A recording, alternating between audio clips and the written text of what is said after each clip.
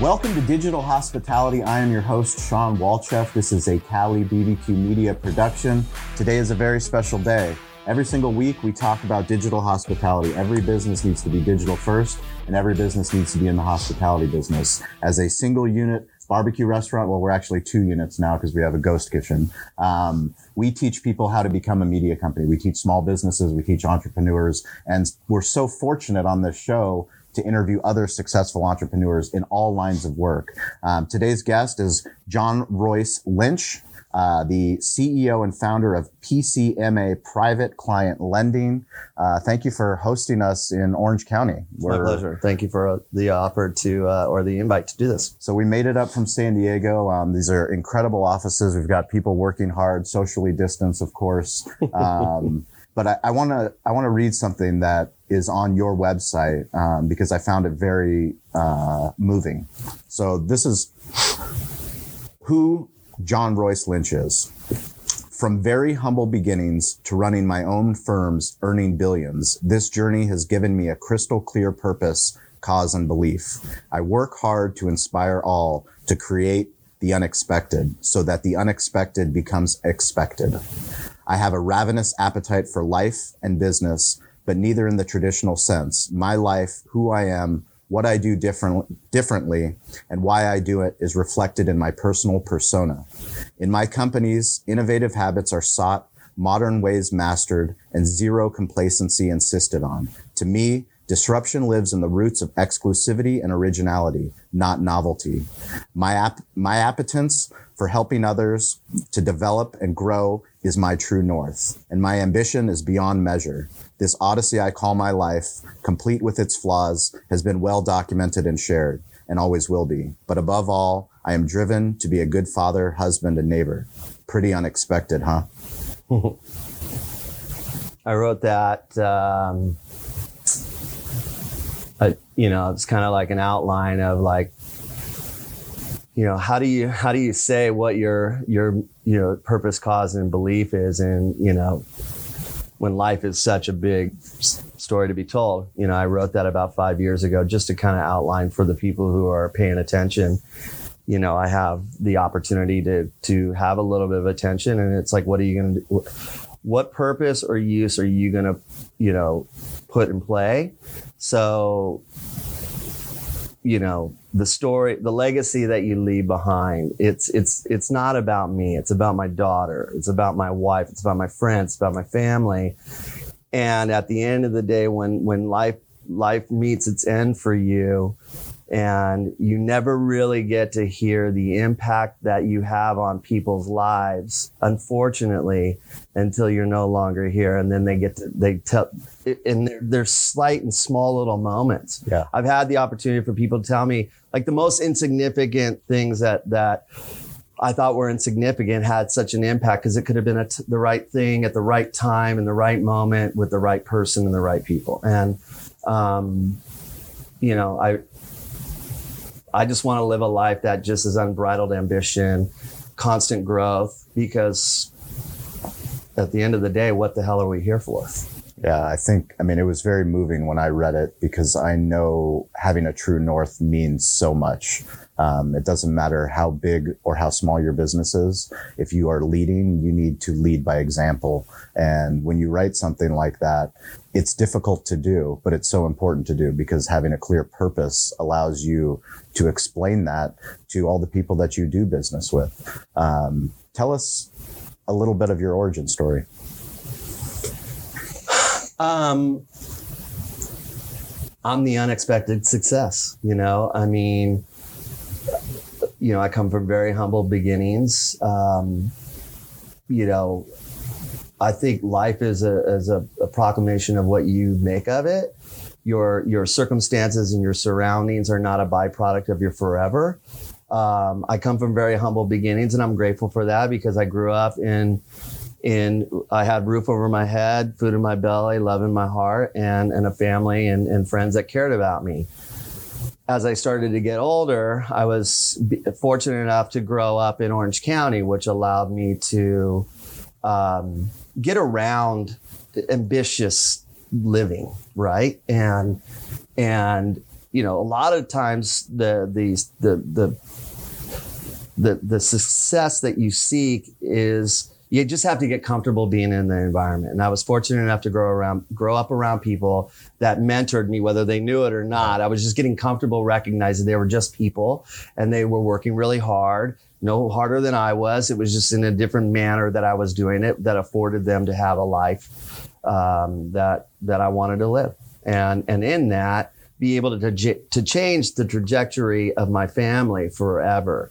Because also too, we are such a byproduct of our family, and how our family, you get really comfortable in it. So getting comfortable being uncomfortable is a major part of the growth story.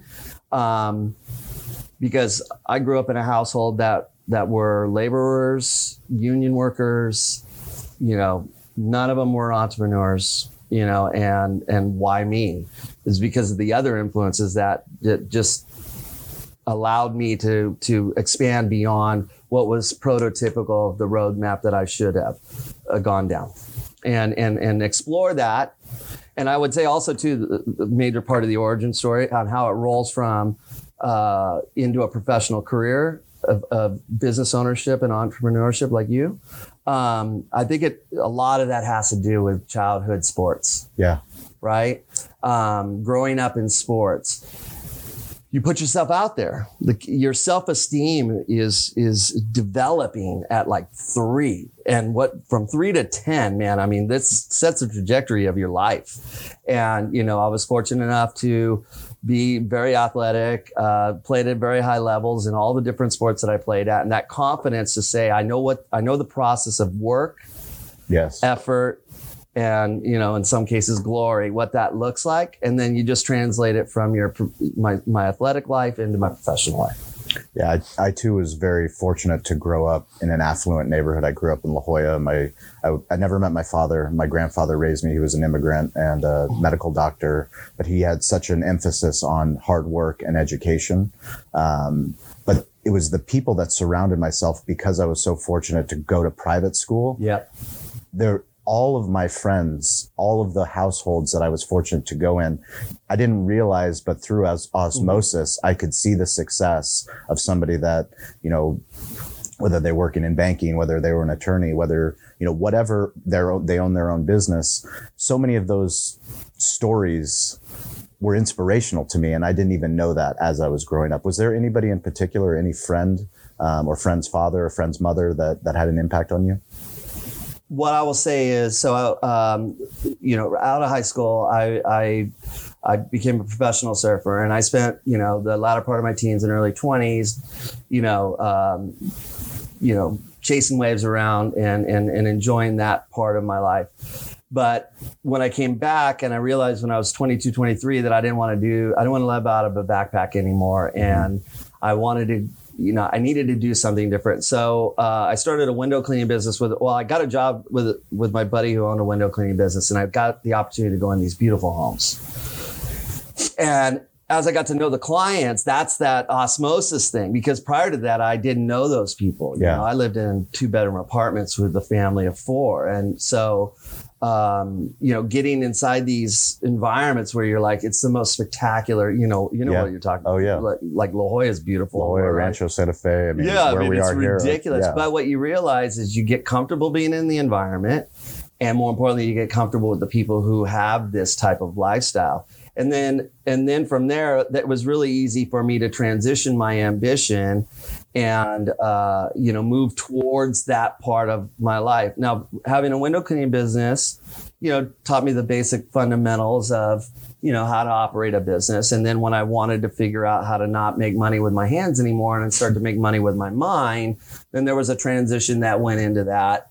And then I started moving towards, the securities business. Inside the securities business, and security is not like armed security, more of the financial markets. I met a gentleman who was in his late 40s, and he really took a liking to me. I was 27 at the time that I went to work for an institutional fixed income bond firm here in Vashon Island. And he and I became friendly, and he was a very powerful guy from the banking industry. very accomplished. And he started grooming me towards one day running my own bank. Really? And in that, he taught me a lot about the financial markets, but more importantly, he gave me the confidence and he helped open doors for me. He didn't give me anything, by no means, but he got me in front of people to get me comfortable being in front of those people who could eventually give me the stepping stones towards wherever I was going to go. But the one thing he said to me, he says, John, when you reach that pinnacle of success, make sure that you honor me and honor those who have given you a hand up and not a handout. And when it's time for you to give it back, make that time. It's powerful. Right. And I never forgot that. And I mentor a lot of people now when I'm fortunate enough that people engage me. So I mentor it in different ways. I've never told my friends or my family how to live. I just show them how to live. Yeah. Right. So there's an impact in that. I make myself available and play stuff like this as an homage to the people who have helped me. And then when I'm fortunate enough that somebody is, a lot of times brave enough just to ask me for time with me, I absolutely make that time for them. Isn't it amazing that the things that we want in life are so accessible if you see them as accessible? So you have a mentor that puts you in a position where now through access, through his mentorship, you're putting yourself in position to learn the things and the hopes and the dreams that you want to have. And I think it's really important, don't be afraid to go and ask the people, because they do. Like when the things that you think are successful, the money, the house, the car, the money is the least fulfilling thing I've ever accomplished in my life. Literally, it's a letdown. What really makes me happy is just, watching my daughter seek things that, had I grown up differently and had I raised her differently, she would have, she has bigger dreams and believes that life can be bigger than the one that my family was afraid to dream for. Yeah. And, and then, the ability to give my friends and my contemporaries an opportunity to have success in their life through the ventures that I've put together. Those are the things that matter. When the impact and the legacy that you leave behind, is really, I think, what life is all about. As you get to the latter stage of life, you start thinking about that stuff. In the beginning, it was, I call it, the new money phase, right? Yeah. Like, and you got to go through that. You got to have all of the stuff. And then when you realize that that's not really what it was about, then it's like, okay, then life begins. Was there a point where that new money phase, was there something tangible that you bought, or was there an experience that you had? I experienced everything. I experienced everything that I thought I wanted to have. And then when I realized it was just a thing, okay. And then I got to the point where fuck, is this really all that there is? Yeah. That was the letdown part. Like, have I worked this hard for this? And so there's this transition moment of really trying to understand, okay, what's my purpose in all of this? Because, I've had the benefit of meeting some very, wealthy people who have all of life's comforts. And they're miserable because they have nothing to reach for. They have nothing to attain, especially the trust funds. I mean, God, it's like money actually can steal someone's purpose, cause, and belief. And I would rather start with nothing and grow into it than have everything and not know where to go. Right. It's a lost feeling. And I'm just grateful that, now part of the reason why I wrote that right there was just to tell, it was for me, just really what is it about me right now that makes me tick? What is my human condition that makes me obsess about the most insane things, but in that's my superpower. Yeah. But what is it? And why is it here? And what am I going to do with it going forward? So what drove you to create PCMA? So, my prior company, my partner and I started it in 1997, and we grew it from just two guys with a dream in a small little office to, the largest privately held home equity line of credit lender in the country, 1,300 employees, a major impact on, a major firm within the financial markets. And I learned how to grow a large organization and deal with scale like that. Then we were being acquired by Capital One, and then the financial crisis hit. And then I spent the next several years dealing with the transition from the 2008 crisis into 2012, when I decided that I wanted to re-enter the marketplace. It was a situation where okay, well, what marketplace are we going to go into? And I said, the first thing is just build infrastructure. It took 50 years to build Countrywide. It took 5 months to blow it up. Yeah. So the opportunity is just get infrastructure there. So when the markets heal themselves and they re-enter and credit liquidity starts to re-enter the marketplace, it's going to need infrastructure at which to distribute it. And so that's when PCMA was born. And then it wasn't up until the last several years where we've identified our current marketplace of non-bank private client lending, and that is our 100% of our focus. So I have two questions. How do you build infrastructure? You just get the means of getting all of the corporate all the corporate functionality, all of your marketing, all of your fulfillment capabilities. Get the baseline of that built. Get it ready for scale. I had to learn how to build scale in my previous company. I already knew what needed to be in place. Mm-hmm. You don't have to be big in order to have, I call it, big boss capabilities, but still at that independent and boutique approach or level. Why is that important? So when it comes, it doesn't break. Yeah. So when that scale starts to really accelerate, it can handle, the growth without it breaking. I mean, we broke a lot of systems on the way up, right? I mean, that's the only way to grow, though, right? I mean, getting back to being uncomfortable, getting comfortable being uncomfortable. It's, Silicon Valley fail fast, right? Yeah, and or break it fast. So you know how to fix it, correct, right? Correct. I guess the benefit of 8-9 years of learning how to be learning how to be an employer. Yeah. I never had an employee. Learning how to grow a company to scale, learning how to understand your market and then communicate that not only internally, but externally. Brand is a huge thing for me. It's not because I'm a big brand guy, but, from the standpoint of I understand clarity in your message and market. Yeah.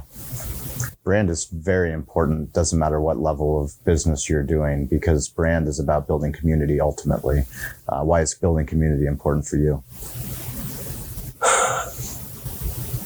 So I look at it from the standpoint of it's very hard to get brand connection outside of your facility, because there's 350 million people in this country, right? Yeah. But you can get brand connection if you narrow down what it is that you do and you give clear and consistent message on the market and the people that you serve. Not only does it help you, because then you know how to rally your resources and then get clear and consistent messaging pointed in the right direction, but then the community you're trying to serve, it's hard to build that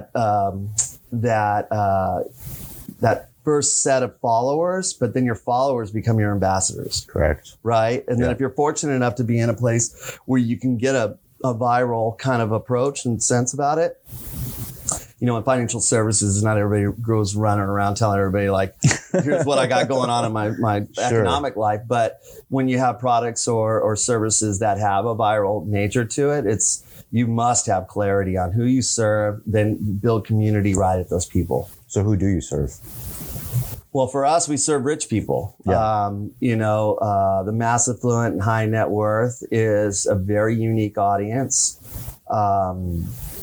They have a certain method and manner at which they they carry themselves, and how they like they wouldn't to be get to be where they were unless they were that way. There's just a certain manner and posture that they have that, when you really understand them, then you can serve them the way that they want to be served. They're not pretentious in any way, shape, or form. For sure. It's just hard to get their attention because so many people are trying to get their attention. Correct. Right. So,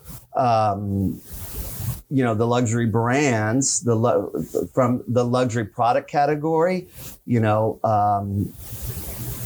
all think that they know how to communicate. A lot of times, I would say 80% of them don't know how to communicate to them. There's some that do because really understanding, like for me, a brand is not just your market, not just your positioning statement, not just the way at which you package it and storefront it. It moves way beyond that. It's how do the people connect with it? Yeah. Because the reason why things go viral is because people are emotionally connecting with your brand. Yeah. And your brand is not your product. Your brand is your story. Yes. Right? So, being in the private client space, it offends me when people say I'm in the mortgage business. I'm not in the mortgage business. I'm in the experience business.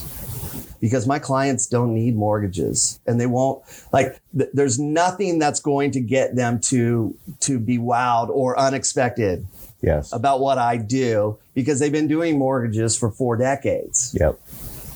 And I don't sell mortgages. I serve clients. So what I do is I spend more time talking about them and less about me. Right. And, I've gone through this process over the last several months of really, I've learned how to build brands and develop my own approach to it.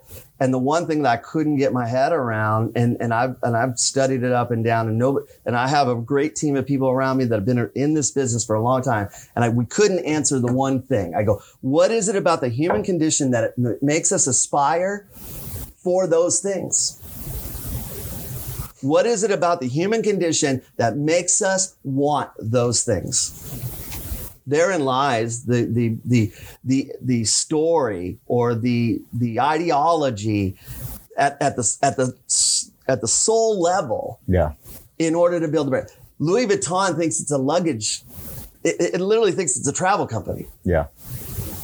So why does so many people connect with it? Because there's something in there, how they package it, that connects people emotionally, right? Correct. Try to find anywhere in there where they interpreted what that is. You can't.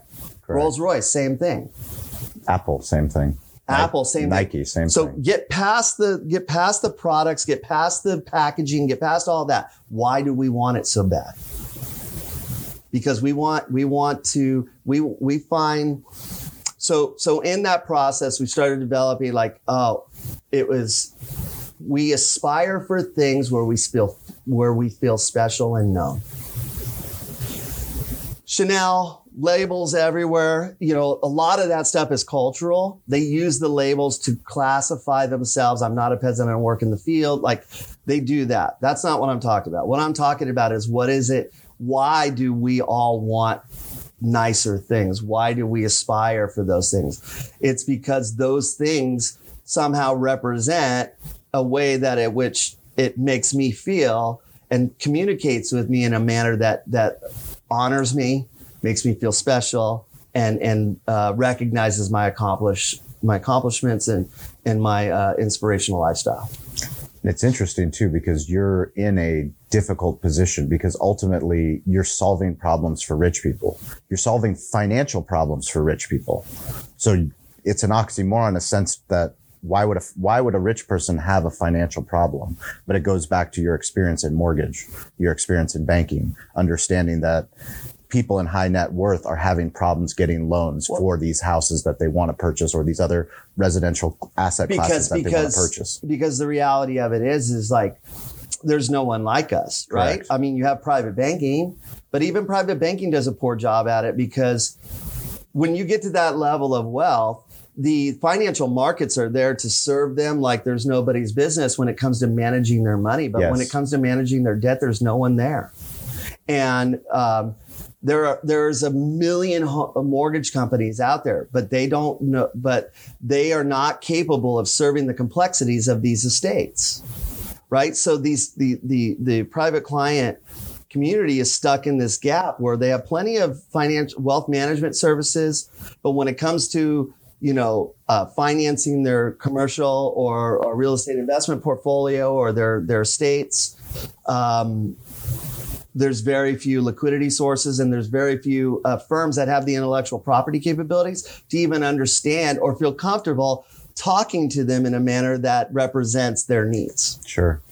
So you talked about brand ambassadors and understanding that it's not about taking care of the masses. It's about taking care of those first community members, those first people that become your community ambassadors. Can you tell us a story, obviously, about somebody that you solved their problem, their complex problem? The issue that we face is, 32% of all U.S. households would be classified as mass affluent and high net worth. 32%, really? That's a high percentage. I mean, just look around you. I mean, yeah. I mean, it's everywhere. Yeah. Now, that's United States. Yeah. Yes. Okay.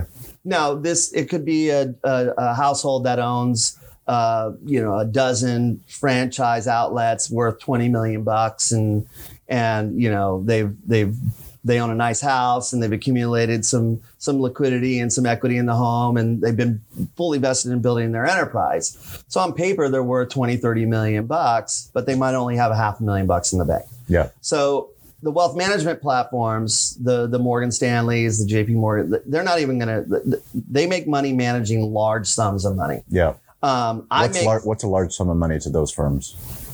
25 million plus. Okay. Now, when he sells his franchise empire for $20 million, all of a sudden his phone won't stop ringing. Yeah. But until then, I help them manage while they're in wealth accumulation phase. I help them manage the estate through the liquidity or the leverage phase, and then when they move to preservation and they sell off the leverage and get rid of the risk, and then they move into wealth preservation phase, that's when I help hand them off to the wealth management platforms. So in the beginning, trying to get the private client community who have very little places to go to manage this, it's really hard to get their attention because they stopped listening a long time ago. Right? So for me, it's building a relationship one client at a time. It's like melting the iceberg one drip at a time. Yeah. But once you get the handful of those people, and then they create a review, or it starts to organically grow that momentum. And you can't necessarily narrow it down to one single person. It's just your business starts to season and tenure. It has this compounding effect in multiple manners. It's the I got a guy, I got a girl principle. You get some referral, and then like, how'd you do that? Well, I got a guy. You got to call John. And the private client community is very much like that, or the viral community is very much like that, right? Like, oh, I got this guy. Like, I remember the first time when my friend introduced me to Uber, I was like, this is the coolest thing ever, and he made me set up my credit card and everything. Now it's like, right, everybody Ubers. But I literally remember at a barbecue, he had no reason to even introduce Uber to me. I wasn't even looking for a ride. Well, I mean, that's part of when you get back to brand and you get back to storytelling. It's the greatest brands and the greatest stories that are being told are being done in a way for modern consumption. It's the thing we talk about on this podcast. It's because the attention is on the smartphone. It's on the internet. It's on all these apps. I mean, my wife and I, we purchased a Peloton bike. Why did we purchase a Peloton bike? Because on Instagram and stories, some of my best friends, them and their wives are posting about how much they're loving their fucking bike. And next thing you know, I have a bike. Guess what I'm posting on Instagram stories? I'm selling Pelotons to other friends of mine. Literally, that's what a strong brand can do. And it sounds like that's something that you guys are building. I remember when this was a phone.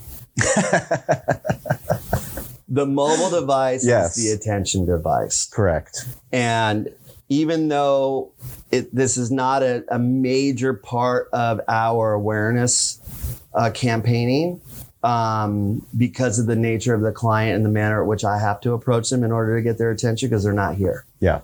But the generation that is here, oh yeah, I mean, it's like the opportunity to be a storyteller is just unbelievable. And to be able to do it, you know, and not require all of this apparatus in order to put content in motion. It's simple as that. We were talking about this 12 years ago, that this is going to change the world forever.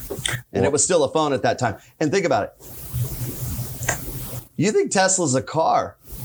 It's a mobility device. Correct. Right? It's a lifestyle. It's a mobile device where the primary method of the application is mobility. But make no mistake, Elon does not see that as a car. He sees it just like Apple saw this, correct, not as a phone. It's an information portal. So you said that your clients aren't there, even though I would argue that they are there. They're there in different manners. So, correct. So how, the question becomes how, for the financial service model, especially when you have such a niche, how do you tell compelling stories to get to where they are? Through a little bit more traditional media that ties into where private client attention would be. And make no mistake, we are evolving towards the social side. The traditional apparatus of what we've got going on is significant. And so we've been rolling in. The last part where we will put the bow on it will be the digital side for sure. Yeah. And because it's fascinating for me to watch what's happened. And that's why I'm so excited about the business that I'm in and storytelling. It's, you know, from 2008, I always bring up this on almost every podcast, but in 2007 was when the first iPhone was released. Yeah. And why is that significant? It's significant because we're not far down the line. We're 2021, right? 14 years later. Right. But look at how much has changed with the smartphone, with the iPhone. All the attention has come, what we can do as a small business, as a barbecue restaurant, what we can do and how we can get our message out, not just through social media, but through our website, becoming an e-commerce platform, making it easier for our guests to come and buy barbecue, to order barbecue sauce, no matter where they are in the world. All of these things are happening to every single type of business. What are you guys doing to address the things back to time, back to experience? This is why I care so much about digital hospitality, because I have the confidence knowing, as successful as you are, coming in here and talking about this shit, every business is in the hospitality business. And how do we leverage technology and how do we leverage our stories to give those customers, to make them accessible? How are you guys going to do that? So there's a fine line that I dance in the, we're an experiential business, right? Yeah. So, as an experiential business, technology is a very fine line of how far you bring it forward. Because in a world being, in our world where ones and zeros is dominating all around us, private client service will never be self-service, right? There's a reason why when you go to the finest hotels in the world and there's a red carpet when you roll up and a porter to greet you, the day that you go into Louis Vuitton and you start punching buttons, you're going to lose the Louis Vuitton brand, because it's not special and known if I'm doing all the work. 100%. Okay. Couldn't agree more. But the technology there to have an efficient experience that's behind the scenes that doesn't take away from the human connection. Correct. Make sense? Absolutely. So as far as the digital storytelling, a lot of that for us represents, we do a lot of retargeting. I torture my clients with awareness. I torture them with awareness. I'm not flagrant, but I am subtle and I'm everywhere. You have to be. And so, because the reality of it is that I'm a big believer. I've been marketing for almost 3 decades now. I understand the power of the subconscious. And, we don't necessarily always see things at the on the surface, but your subconscious is 1,000 times more sensitive to what's going on in your surroundings. That's why we trigger for everything, right? Yeah. We don't even know it. We trigger language from things that are approaching at us. So for me, I do a lot of things that really just keep planting the seeds in their subconscious, so that when I do come forward and I do get their attention, it ties in.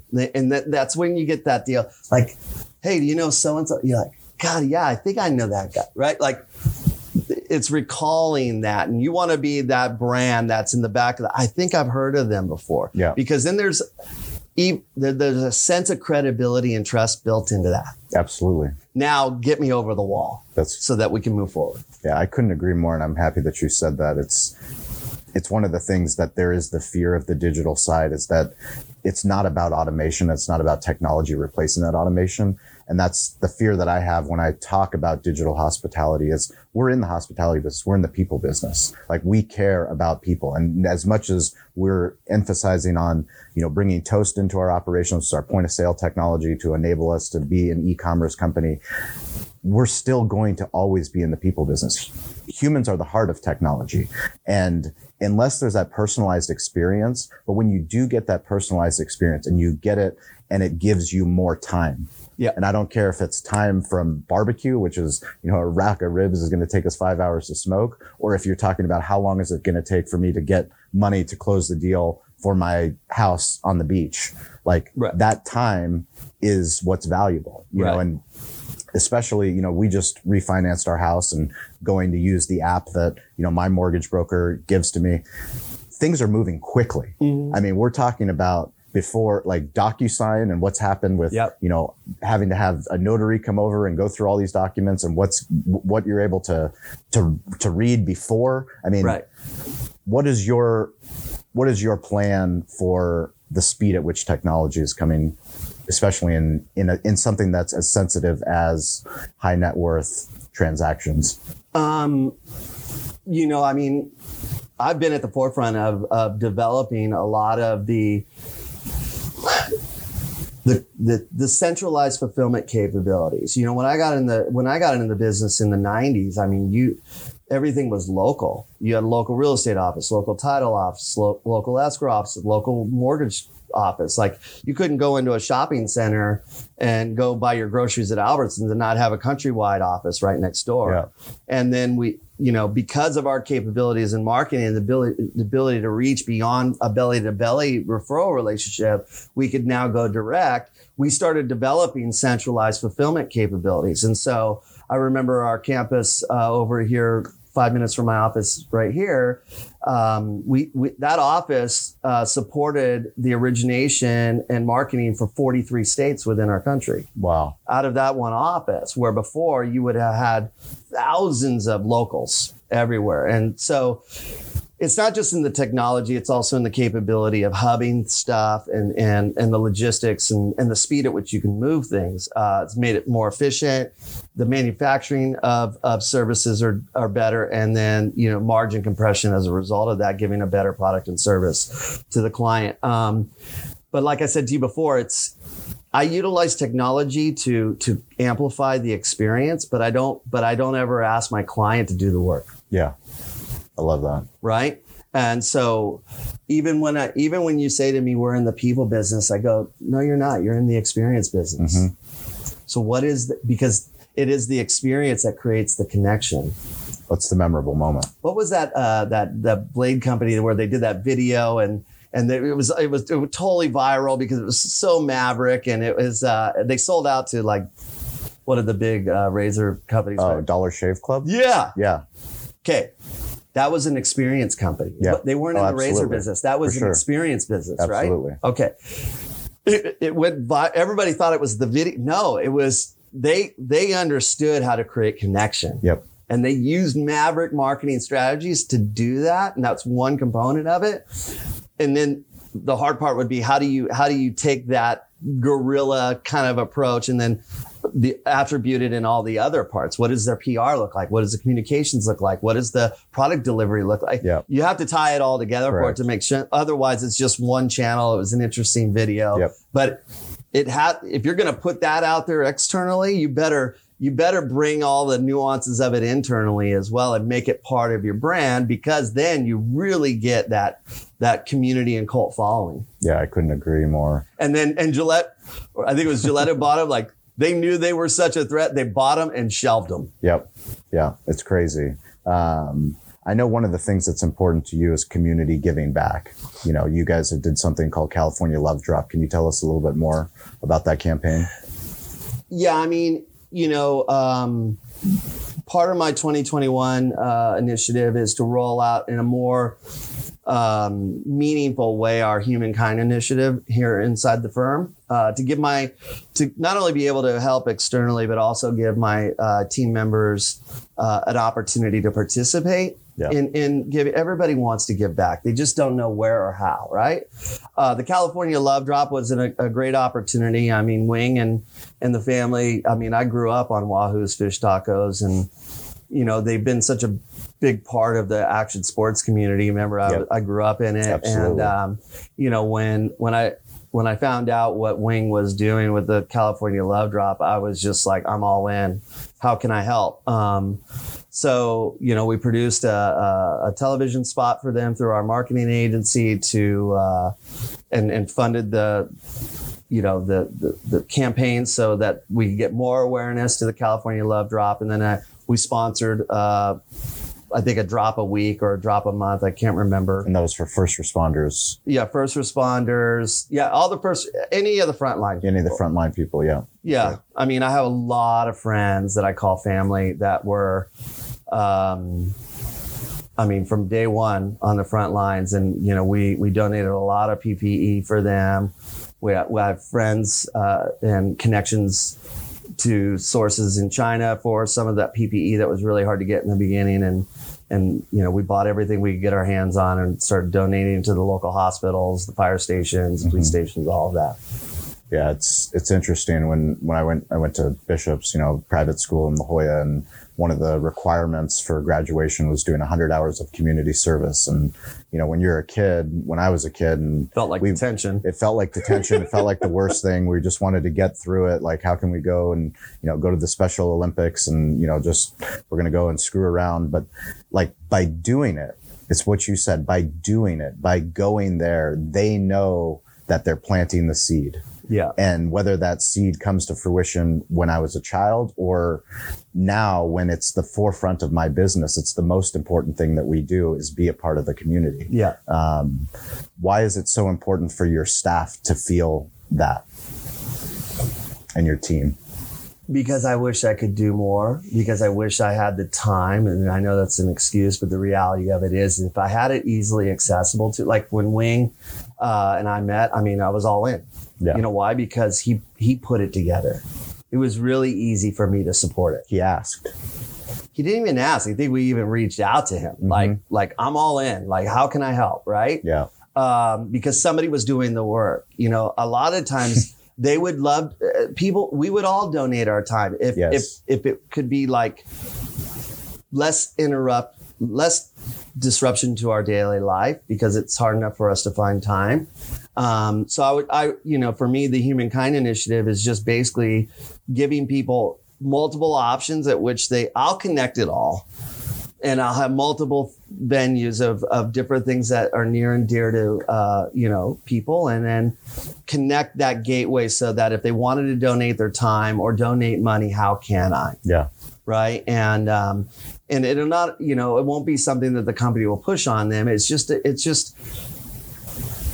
here's 3 or 4 different lanes, have it for humanity or breast cancer or like whatever it is that matters to you and you want to donate, then make it available to a community of people where they need the support. I have the community. Let's just connect the two.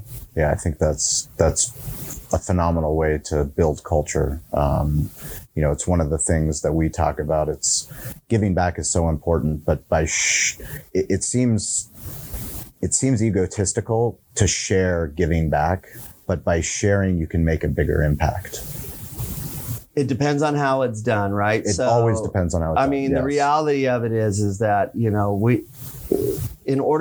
I always tell people, I go, look, our giving at my previous company was ridiculous. Like when we put together, like during the holiday season, we put together adopt a family for Christmas. The amount of families that my staff adopted, we had 2 semi trucks full of toys. Wow. Our lobby was gigantic. It was full like it was obscene. And they didn't just adopt one family, they adopt 3 and 4 families. And these kids would write to you, and what they want for Christmas is socks, pen and paper for school. Yeah. Like, it's heartbreaking. And, I never forgot that, because the reality of it is we put that together. We did not expect that kind of like adopt. And what it told me was everybody wants to help. Yeah. They all want to help. Just give them a manner at which they can, and they'll do it in a moment. I agree. And they'll do it more than you ever expect. Yeah, it's something that, we did a spreading kindness campaign. My business mentor, David Meltzer, challenged his mentees to just make a small video of just helping somebody. And we asked another restaurant owner if he'd be willing to help us. And we essentially picked feeding the post office, because they are unthanked, and all the packages that have been getting delivered. And my wife had a conversation with our mailman, said he was on a 14-hour shift. But by doing that, by going and feeding 70 people that are usually unthanked, and by putting it online, by putting it on social media, it inspired others that were watching us to do that, to say, hey, I want to help. Back to, we don't have time or we don't have attention. When the attention is there, we can help. And it's that call to action. It's by seeing somebody else do it, by seeing the entire lobby full with toys, you feel compelled. Well, who did we adopt? What did we do? And I think that's something that, all leaders and entrepreneurs and people that are running companies, they should seriously consider, because it gives a better culture. And, my best friend is in Mexico City right now. We meeting with Vicente Fox, and they're launching an initiative called Operation Smile, and they want to feed 1 million children a day. That's amazing. He's literally there right now. And I'm just like,